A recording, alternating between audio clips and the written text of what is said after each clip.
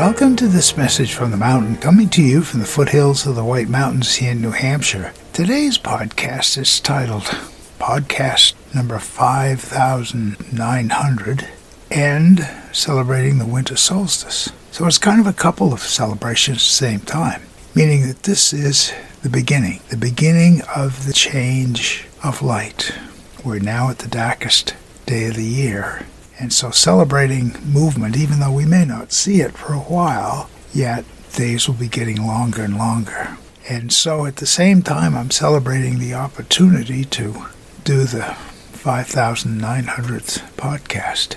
I know it's a lot of hot air, and it's good for me to focus each day on something that relates to nature and belief and positivity, and that's the goal. So I look at this as a double positive day, celebrating the winter solstice, and another day of being able to let the source provide information that might be good for me and others. My name is Michael Hathaway, and this is Message from the Mountain. It is my prayer these words are right and good for you and you hear them. Thank you so much for listening.